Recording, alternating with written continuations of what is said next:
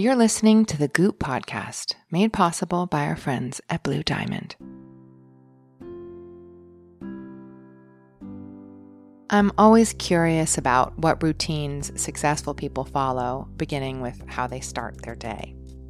Our beauty team at Goop runs an editorial feature called My Morning Routine, where they ask people both inside and outside the company how they get going every day. They just interviewed our fashion editor, Eileen, for the column. In addition to being a great fashion editor, Eileen is currently the cutest pregnant woman ever. And when you see Eileen's glowy skin, you want to know what she does to take care of it. Part of her routine is snacking on almonds during the day. She goes for Blue Diamond whole natural almonds. They're non-Perel, supreme almonds, an excellent source of vitamin E, which may support healthy skin. To see Eileen's morning routine with Blue Diamond whole natural almonds, go to goop.com. Hi again. Thanks for joining us. If this is your first time, here's what you can expect. Every Thursday and a bunch of Tuesdays coming up, Goop editors will be sitting down with thought leaders who are pushing boundaries in their fields. We'll talk to doctors, creatives, CEOs, and relationship experts. You'll hear me interviewing some of the people I admire most in this world, and you'll also hear a lot from my Chief Content Officer at Goop, Elise Lunin.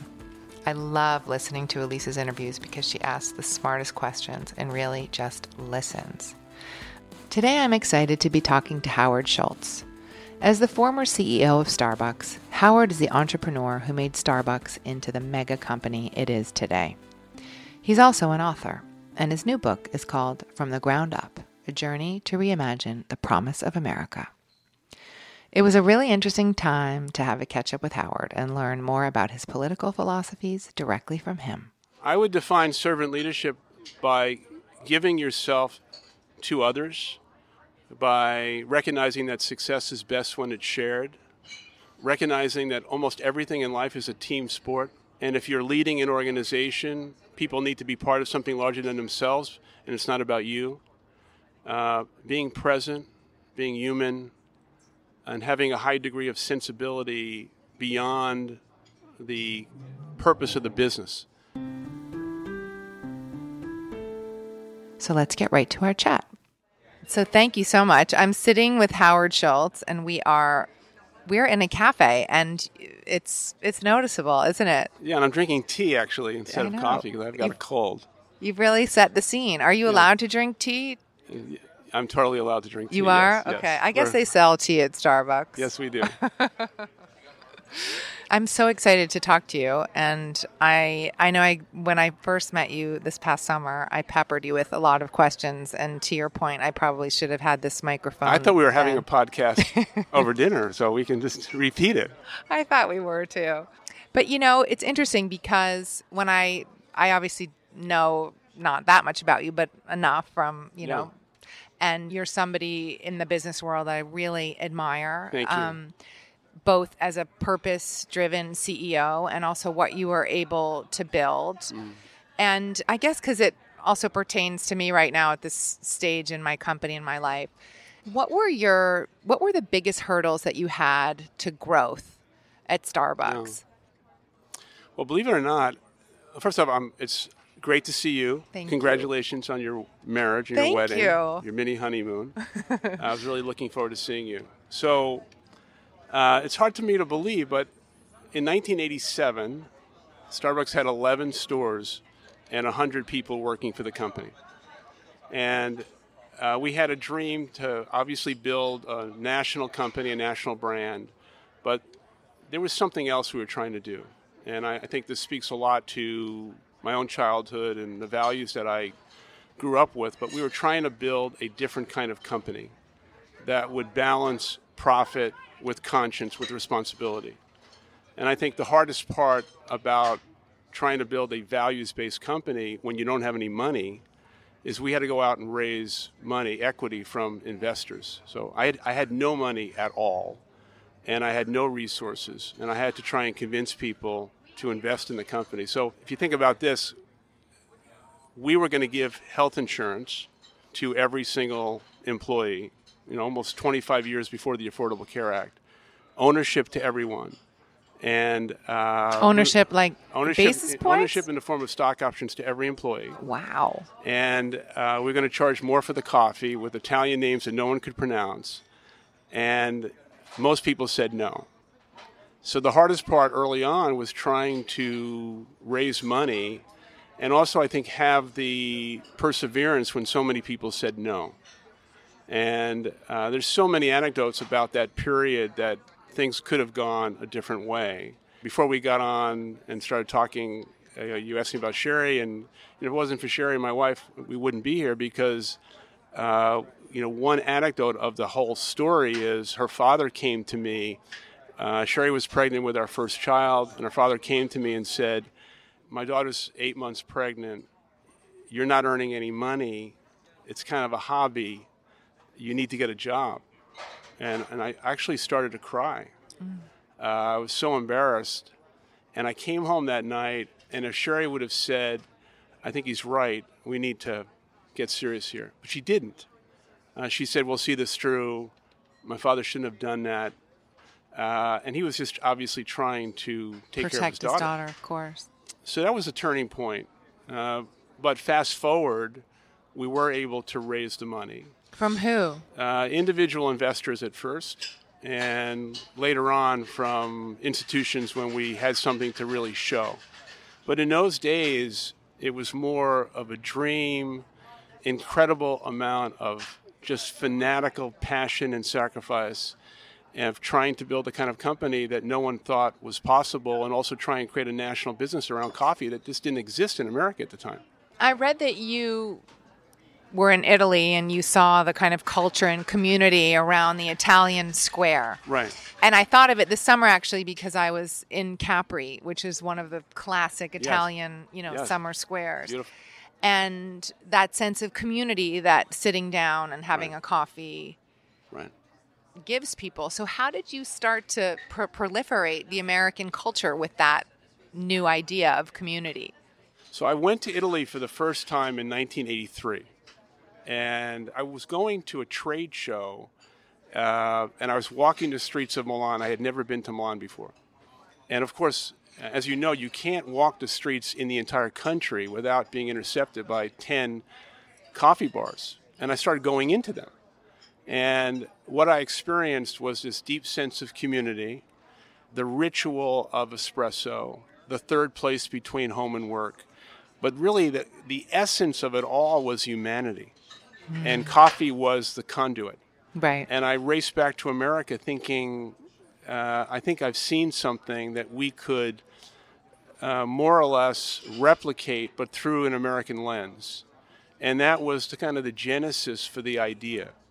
And at the time, quality coffee in America did not exist. I'm proud of the fact that I think we've changed the culture in so many different ways. But the secret sauce of Starbucks as a business is not only that we're trying to source and roast the highest quality coffee in the world and the design of our stores, but it's the experience that's brought to life by our people. And the consistency, as a consumer, if I can say, the consistency of the product. And it's almost like, especially if you're traveling for work a lot, which I often am, to have that experience of, I had, as I told you, a very personal experience with Starbucks. There was a very early one. I was living in my first apartment trying to make it as an actor in LA.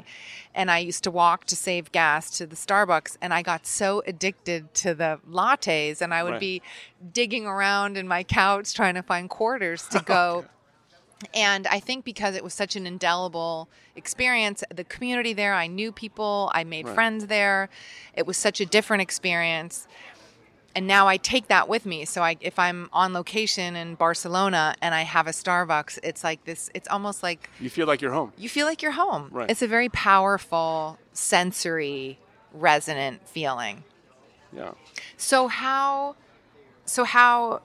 back to the question of, what were the hurdles? Yeah.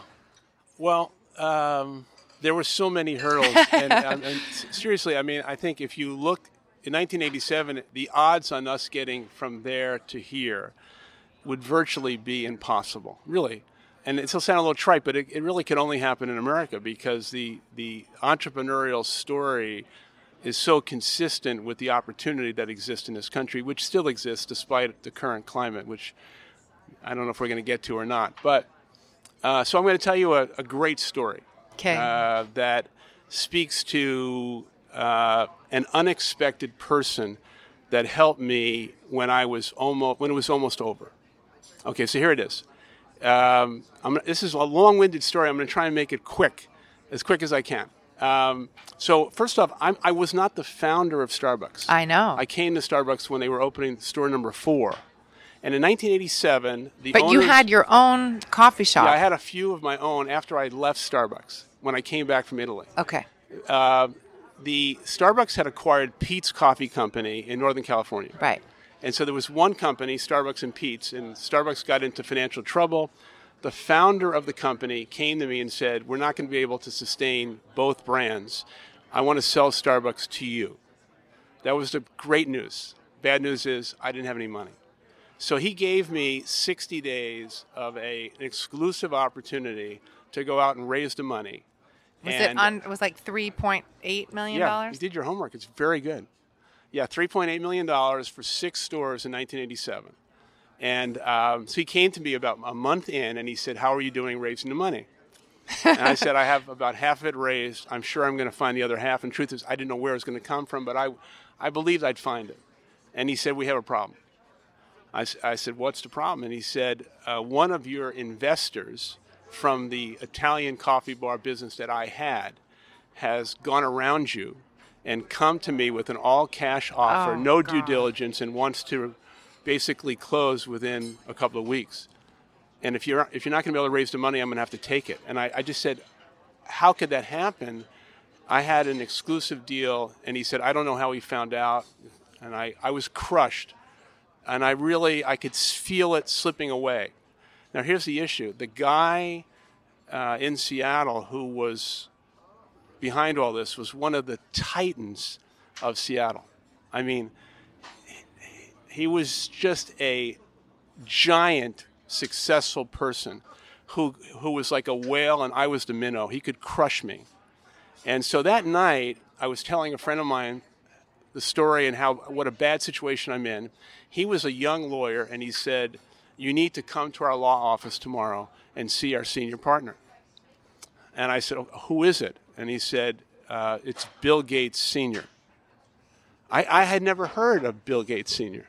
And Bill Gates at that point was not Bill Gates. So that morning, I went to his office to meet Bill Gates Sr., who is about 6'7", 6'8", and at that time, he was the man in Seattle in terms of the legal profession, and he was a towering physical figure. I sat down. He asked me a few questions. I told him the story, and he said, I just got 2 more things to ask you. Is everything you told me true? I said, yes, sir, it is. And then he said, have you left anything out? And I said, no.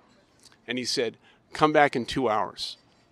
And I said, okay, well, what's going to happen? He said, just come back in 2 hours. So I left with my friend. I sat, had a cup of coffee, came back in 2 hours, and Bill Gates stood up and said, we're going to go for a walk. And I said, where are we going? And he said, we're going to go see the man. And my heart was racing. I mean, I had no idea what was about to happen. And I don't know if he called or not, but we just stormed into his office. And he was sitting behind his desk. Bill Gates, all 6'7", 6'8", towered over the desk and basically said, you are going to stand down. You should be ashamed of yourself. You are not going to steal this kid's dream. We're going to walk out of here, and this thing is done. Do you understand me? And the guy never said a word. And we walked out, and I just said, Mr. Gates, what just happened? And he said, you're going to buy the company, and my son and I are going to help you. And if it wasn't for Bill Gates Sr., there would be no Starbucks, and we wouldn't be sitting here today. But here's the humility of the story. He never told a soul. And in fact, Wow. last year at the Microsoft CEO Summit, I spoke.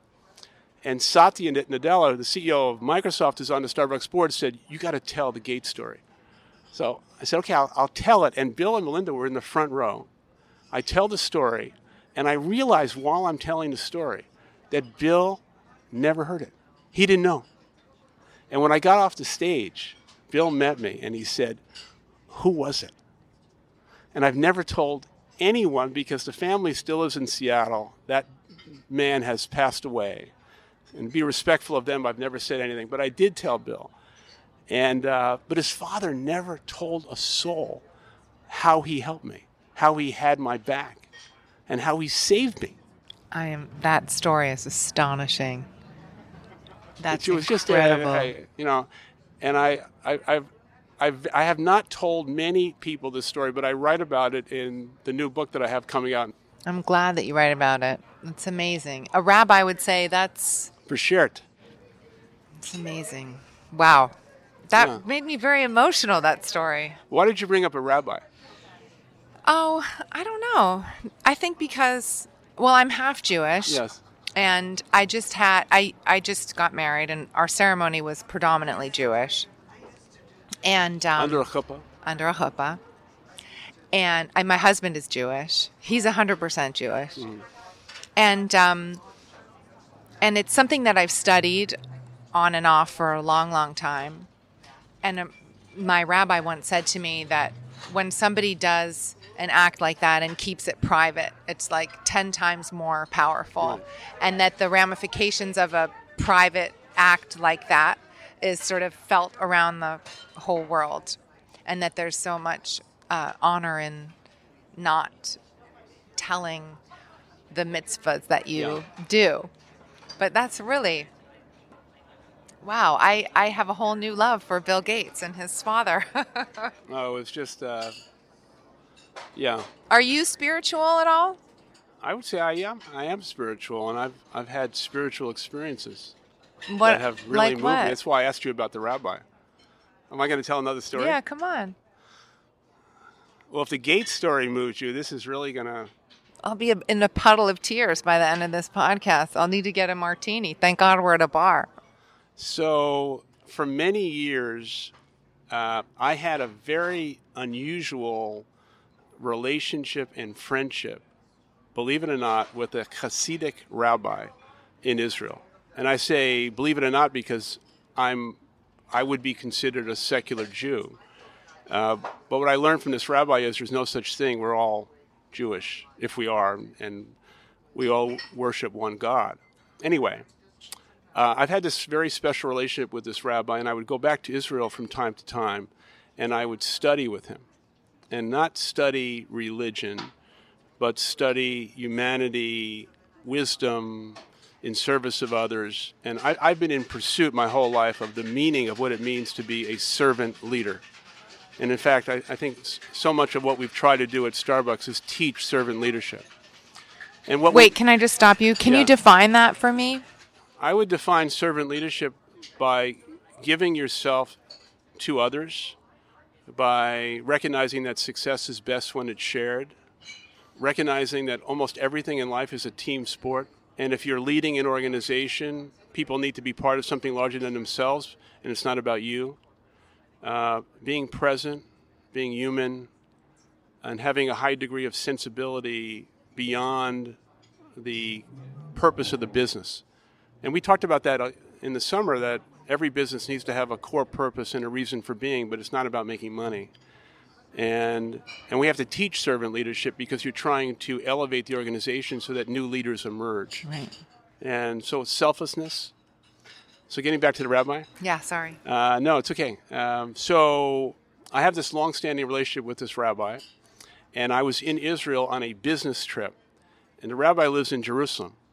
But I wasn't in Jerusalem. I was in Tel Aviv. But my name was in the paper, and the rabbi's wife saw my name in the paper, and the phone rang, and she said, in a classic way, "Has the rabbi offended you?"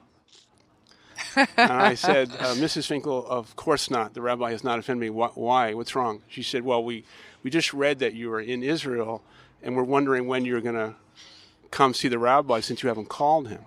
And I said, I can't get to Jerusalem. It's impossible. And she said, "The rabbi expects to see you." It's just, Jewish guilt is a powerful, powerful thing. It is, indeed. I changed my schedule, and I made my way to Jerusalem to go see the rabbi. And it was wonderful to see him. And the rabbi, Rabbi Finkel, who has since passed away, was suffering for years, but the acute nature of his Parkinson's disease was really nearing its end. I sat with him for about an hour or so, and then he said, "What are you going to do now?" And I said, "Well, I'm not going to leave Jerusalem and not go to the Wailing Wall." And he surprised me, shocked me, and said, "Can I go with you?" And I just said, "Are you really, you're going to go to the Wailing Wall with me?" And he said, "Yeah, I'll meet you there." So it was a stunning thing because Rabbi Finkel would be like the equivalent of a cardinal in the Vatican. Wow. He's just too well known, and he was sick. So we made a plan to meet at the Wailing Wall in about an hour. As it would have it, an hour passes, and an old jalopy Volkswagen gets right to the gate because of who he is with the security pass. And two young men get out of the car, and they help him, and they walk him towards me because he can hardly walk. And we're now about 30 yards away from the wall. And you've been to the wall, and you know how... I haven't. You haven't? Never been. Oh, well... Never been to Israel. Gwyneth! I know. Okay. I'm going. I think every person in the world should go to Israel. I agree. And it's not about a Jewish experience. It's about something much different. The center of world Yes. spirituality. Yeah. So the rabbi and I are now about 30 yards away from the wall. Now, Rabbi Finkel is the most pious, religious, respected person of his generation in Jerusalem. And we start walking to the wall, and I'm helping him, and we get to about 10 yards. And here's the story. Okay, wait for it. Here it is. He stops me, and I said, "Rabbi, what's wrong?" And he pauses, and he says, I can't go any further than this. And I said, "Rabbi, I don't understand. What do you mean you can't go any further than this? Why are we here?" And he says, "I've never been closer than this to the wall, the holiest place in Israel, where everyone in the world comes to put their hands on the wall and say a prayer, to be as close to God as you can get." And here's Rabbi Finkel telling me he's never been closer than this. And I finally say, "Rabbi, I really don't understand. Tell me, what are you saying?" And he says, "I'm not worthy." And with that, he takes his hand on my back and pushes me to the wall and says, "Say a prayer for me." Oh, my God. So when you ask me, do I have a spiritual sense, it's those kinds of experiences that are great lessons about humility, about what it means to demonstrate vulnerability and truthfulness and honor. And he was a great man, and he passed away 2 years ago. Rabbi Finkel never touched the wall because he did not think he was worthy. And it was quite a moment. And I've cherished that, and I've told that story a number of times as a lesson for so many people, especially when you're trying to build an organization, because humility is something that unfortunately we have lost. And it's such a powerful character of humanity, of leadership, and such an important time, certainly in the country, for us to embrace humility, because I think in many ways America is losing its conscience as a result of the hate and the vitriol and the divisiveness that is being spewed by this president and his enablers. We're taking a quick break so I can tell you about one of our partners. When I was sitting down to write my cookbook, The Clean Plate, the first rule was that everything had to taste really good. The second was that every recipe had to comply with the fundamentals of clean eating. The challenge of cleaning up a recipe is inherently interesting to me, but maybe the most challenging part was coming up with a clean pantry to begin with. Once you cut out the junk, you're essentially just left with raw ingredients, so they need to be hero ingredients that you can lean on and use again and again, like Blue Diamond whole natural almonds. Blue Diamond uses nonpareil supremes, which sounds very fancy and tastes really good. Their almonds are also a good source of magnesium and an excellent source of vitamin E, which I've always been told is a smart addition to a healthy skin routine. You can find Blue Diamond whole natural almonds in a 6-ounce can or on-the-go packs. If you're stocking your pantry, go for the 1 pound or 25-ounce bag. You can blend the almonds into smoothies or just keep them on hand for snacks. To see how our fashion editor likes her Blue Diamond whole natural almonds, just head to goop.com. Back to my chat with Howard. How do you think that we can learn to bring humility back into the consciousness, and how can we learn to really start listening to each other? Because when I think about resistance and hate, to me, what immediately comes up is a lack of listening and a kind of hubris that comes along with that inability to listen. How do we get back there? Well, I think we are. First of all, I believe that the majority of Americans do not hate each other. I agree. That the majority of Americans are not as divided as cable news is making us feel as if we are, and not as divided as the Republicans and Democrats and this president is making us out to be. I do believe in the kindness and the goodness and the compassion and the empathy of the American people. But I think there's such a burden on all of us to remind ourselves of both who we have been and who we need to be. And I think people are longing for that. I don't have a panacea of how to get there, but I know one thing. This is not the current state of affairs. The crisis in our democracy is not who we are. And I know we're better than this. And I know our best days are ahead of us. I just know it. This is going to be a moment in time that we're going to look back on and say those were not our best days. And I think it's going to take a lot of people, individually and collectively, to come together to recognize that we are in this together, and we must demonstrate to one another and the rest of the world the values, the idealism, and the aspiration of the promise of the country. Yeah, I think, we are a country of people who are entitled to their beliefs. Yes. We are the whole foundation of the country is built so that we can express those ideas. But it seems to me that the way in which we are now expressing those ideals on either side have become incredibly toxic and don't seem to be moving anything forward. And it's interesting, having a 14-year-old daughter and a 12-year-old son. My concern as a mother is the hateful rhetoric that has become a part of the daily conversation, and what everybody's entitled to their own opinion, and I respect many different opinions, but you mentioned something that I think is not talked about enough, and that is during this period of a lack of civility, a lack of respect, we are imprinting a younger generation with a lack of civility and hate and fear. Yeah. And I don't think we're going to know the consequences of that for quite some time.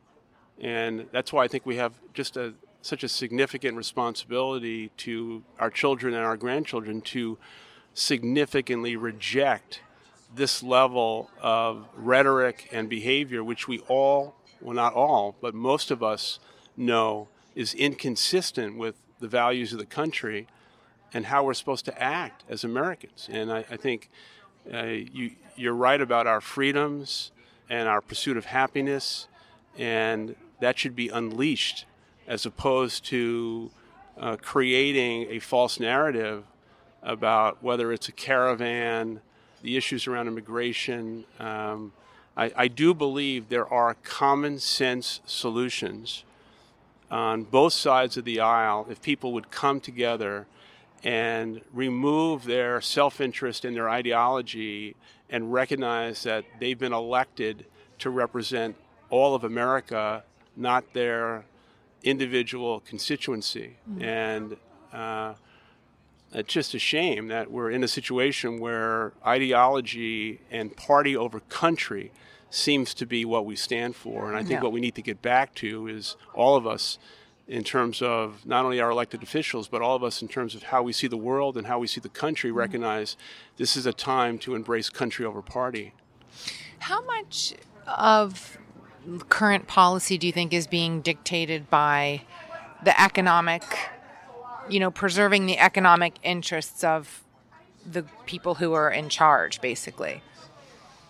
I don't know if it's so much the economic interest as it is the ideology of the people in charge. And some of that ideology is certainly driven by economic interest, but when I examine kind of the landscape of our economy, I reject the fact that the stock market is a proxy for how well America's doing. That's what I was going to ask you next. When the facts are that over 40% of Americans don't have $400, or almost 6 million young people are not in school and not in work.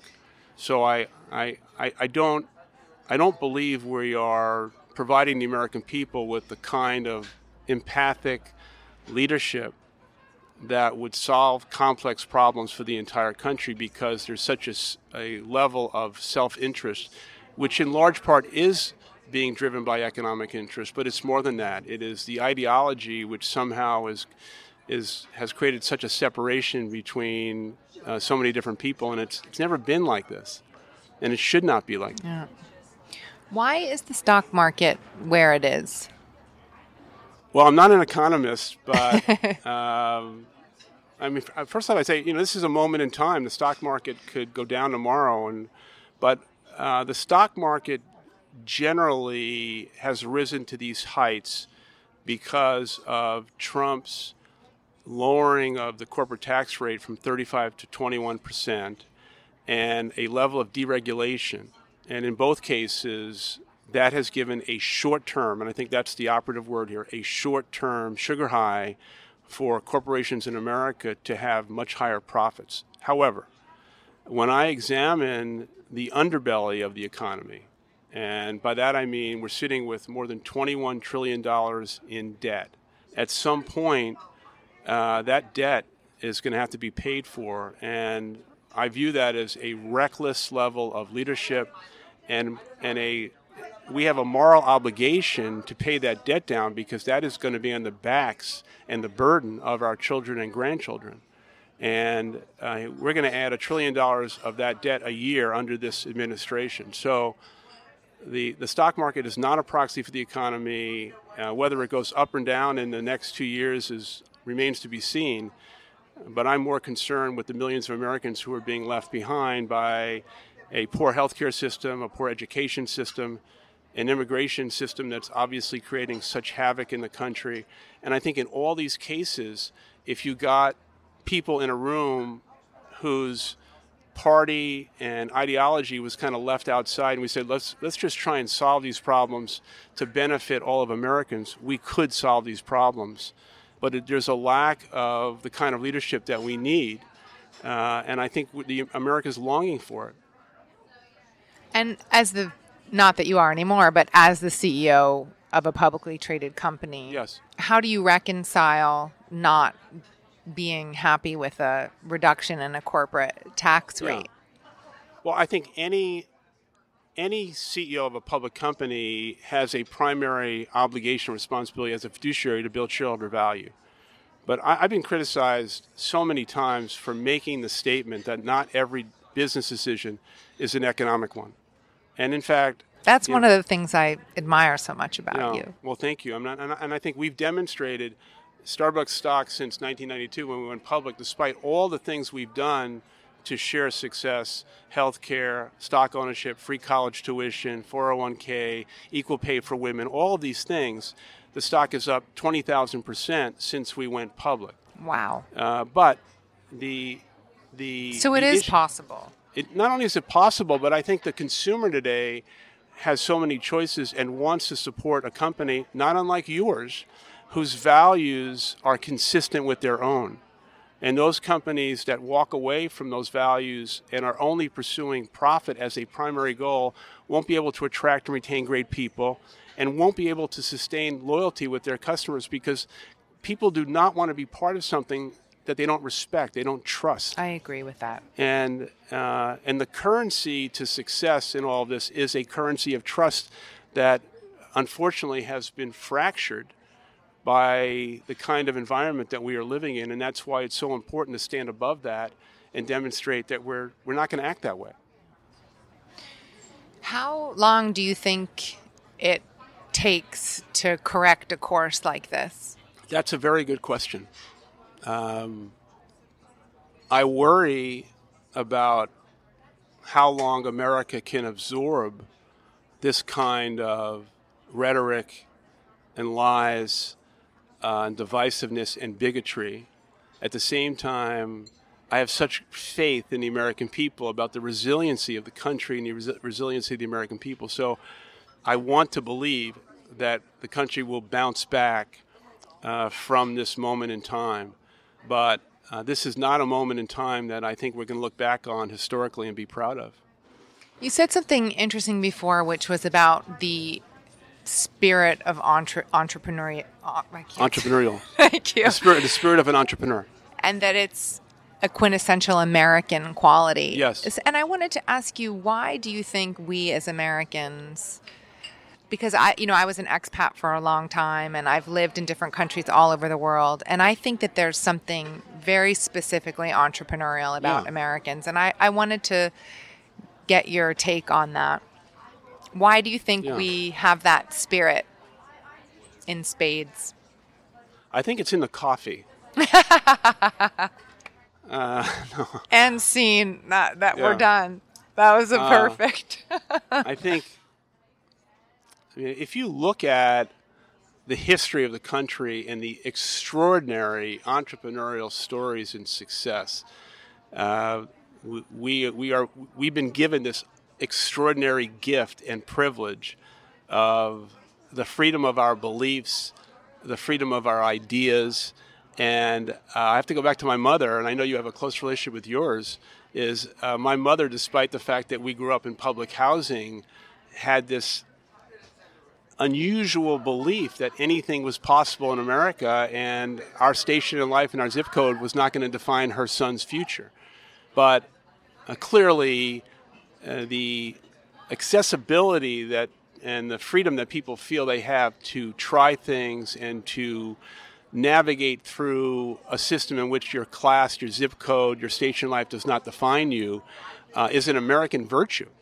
Absolutely. And there's hundreds, thousands of rags to riches stories that is part of the American dream. And I think that speaks to, you don't hear people talking about the Spanish dream, the Mexican dream, the China dream, the Malaysia dream. But when you hear about the American dream, it connotes a vivid picture in possibilities. And those possibilities, I think, are the DNA of the country and the spirit of America. And I must say, judging from what's going on in the country right now, I think it's incumbent upon us to ensure the fact that that American dream stays as vivid and promising for the next generation as it has been for those who have come before us and have sacrificed so much to give it to us. And the American dream should not be based on the color of your skin, your ethnic background, your religion, your status as an immigrant. It should be based on the fact that anything is possible in America, and this is a place where your dreams can come true if you work hard, play by the rules, and put yourself in a position to win. And if you're going to fail fast and start again. And that also is an American ideal. Very much so. What do you think what for you are the most urgent situations at the moment? Is it climate change? Is it?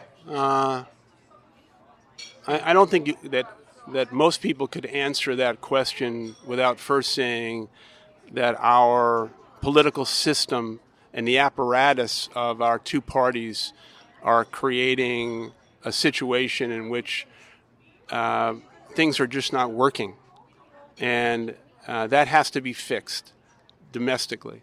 But in terms of the world, I mean, I'm certainly concerned about the environment and the fact that you don't have to be a scientist to understand that things are changing, and we are literally, as a world, on a collision course with time, and we must address it, we must fix it, we must have personal responsibility. I'm concerned with America's standing in the world and how we have abdicated our role and responsibility. I don't think that's in our national interest. And at home, you know, I have the rare sightlines on the fact that Starbucks has stores in almost every community in America and in 77 countries. So I get to see and witness many different things. And there are a lot of people in America who are facing despair and hopelessness, and their life is not based on the stock market. Their life is based on whether or not the promise of America is still available to them. And do you believe it is? I believe it is, but it's not an entitlement. And what I mean by that is we're going to have to do certain things to ensure the fact that everyone in America has access to the American dream. And right now, I think it's slipping away from millions of Americans. And the other thing I'd say is that this is a very critical moment for the country and in the world for leadership, for servant leadership. And we're hard-pressed to find those kinds of people who we can entrust our lives to. And I think we are in a position today in the country and around the world where we're longing for truth, for authenticity, and leaders that we can trust. And I am an internal optimist, but optimism is not a strategy. We're going to need a strategy, and we're going to have to execute against it to navigate through the challenges we have as a country and the very serious challenges that the country and the world faces.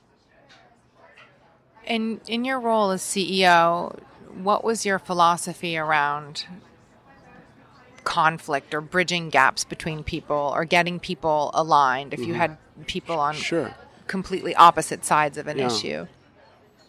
Well, when I'm asked about the success of the company, so much of what we were able to do is directly linked to the culture, the values, and the guiding principles of Starbucks. And I spoke earlier about having a core purpose and a reason for being. And the way that manifested itself, in addition to the unique benefits we gave people, was one of the things we did on a quarterly basis that was very instructive and very valuable is that every single quarter in every region in the country and every country that a Starbucks operates in, we would have a company-wide meeting in which the executive of that region would stand up for about 5-10 minutes, talk about the results of this past quarter, the goals of the next quarter, and then for the next hour, there was an open mic. And we've done this now for almost 40 years.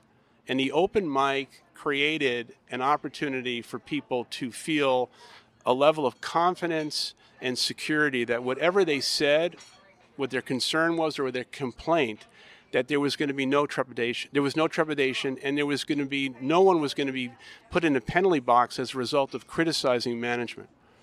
And it created a level of transparency, openness, and a dialogue in which conflict was brought up. And then more often than not, the company was challenged by our people to stand for something beyond making money. And so we never intended to be a politically driven organization, but we took on things that, in a sense, were political. You know, we took on the issue of guns. We announced that we were going to hire refugees 24 hours after Trump decided that he was going to ban, the Muslims from coming into the country. We certainly had a very fragile issue in our own company with an incident around race in Philadelphia, but we tried to elevate the national conversation about race a year before that. And so the relationship we have with post 9/11 veterans, the hiring of veterans, the pursuit of doing things in communities that have nothing to do with making money, but giving back to the community, serving our people. All of these things enriched not only the values of the company, but our standing with our people and our standing with our customers. And when there was conflict, and there was, you can't build. There always is. No, we have 350,000 employees. There's going to be conflict. Resolving that conflict is based on what is in our mutual interest. And if you go back to the country and the issue you asked earlier about America, one question we should be asking about the country in relationship to the current political conflict is, what kind of country do we want to live in, and what is in our national interest? And going back to Starbucks, which is not a proxy for America, we would ask the question, what kind of company do we want to work in? What kind of company do we want to build, and what is in our interest as a company? And the answers to those questions in of itself are conflictual. But we were always trying to build a great enduring company that was not defined by how much money we made or the stock price, right, although that was our responsibility. But it also sounds like you were creating a baseline of respect. Yes. And from that respect, anything is possible if there's mutual respect across all levels of the organization. Right. And a currency of trust that managers and leaders understood that if we are going to expect our people to exceed the expectations of our customers, then as managers and leaders, our responsibility first and foremost was to exceed their expectations. And if we can't exceed the expectations of our people, how could we expect them to exceed the expectations of our customer? Right. I feel like this could be applicable to the U.S. government, don't you? I have another story for you. 2 chairs. 2 chairs. What is 2 chairs? So for the past almost 40 years, every Monday morning, I've been leading a senior leadership team meeting at Starbucks. And then every quarter for the last 40 years, I've been leading a board of directors meeting. And in all of those meetings, metaphorically, I've had two empty chairs in the room. For Elijah and... No, I kept the door open for Elijah. No, the 2 chairs, it's a serious thing because I never wanted to be in that room with my team or the board and not remember with great acuity why I was there. And I was there to represent our people and our customers. The board was there to represent the shareholders, as I was, and the leadership team was there to represent the company. But I had 2 empty chairs, one for a Starbucks employee we call a partner, and one for a customer. And my litmus test for every decision we've made for 40 years was whether or not this decision, this strategy, or whatever we were going to decide is going to make our customers and our people proud. And if the answer was even marginally no, I wanted to continue the creative debate. And if the answer was no, I would say 95% of the time we weren't going to do it. Because building pride, trust is all about elevating the culture and values of the company. And so those 2 chairs were empty for 40 years. And in my mind's eye, I was thinking about them. That's beautiful. Well, I love that. Oh. My last question for you is, what is your morning coffee routine? That's kind of complicated. Okay, so I wake up very early, usually around 4:30. Okay. So you can imagine by 7 o'clock I'm so wired. But do you exercise? I do exercise. Do you meditate? Wait, doesn't it look like I'm exercising? Yes, you look Come on. very strong and fit. No, so I wake up and I make a French press of one specific coffee, which is aged Sumatra.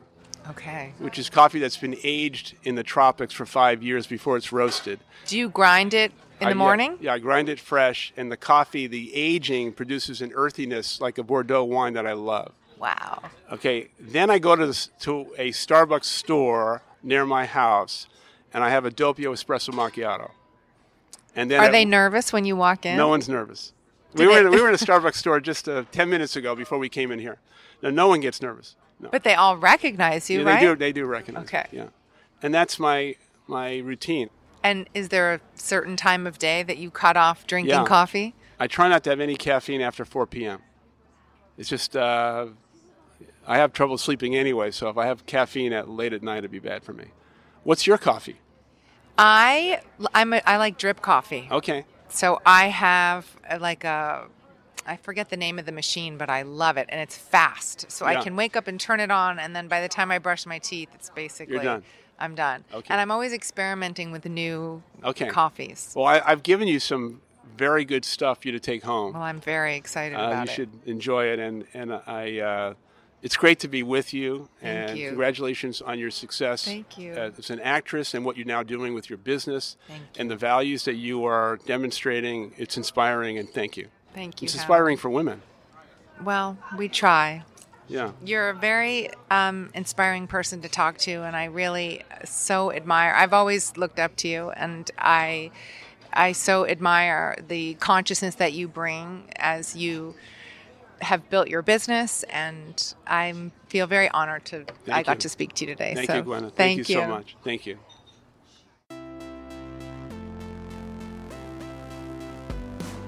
Thanks for joining my conversation with Howard Schultz today. I'm so grateful he said yes. Check out his book, From the Ground Up. And as of late last year, you can follow him on Instagram at howard.schultz. Thanks again for tuning in to the Goop podcast. Next week, Elise will be back for her final detox episode on Tuesday and a regular Thursday chat. Hit subscribe to keep up, and rate, review, and share with a friend.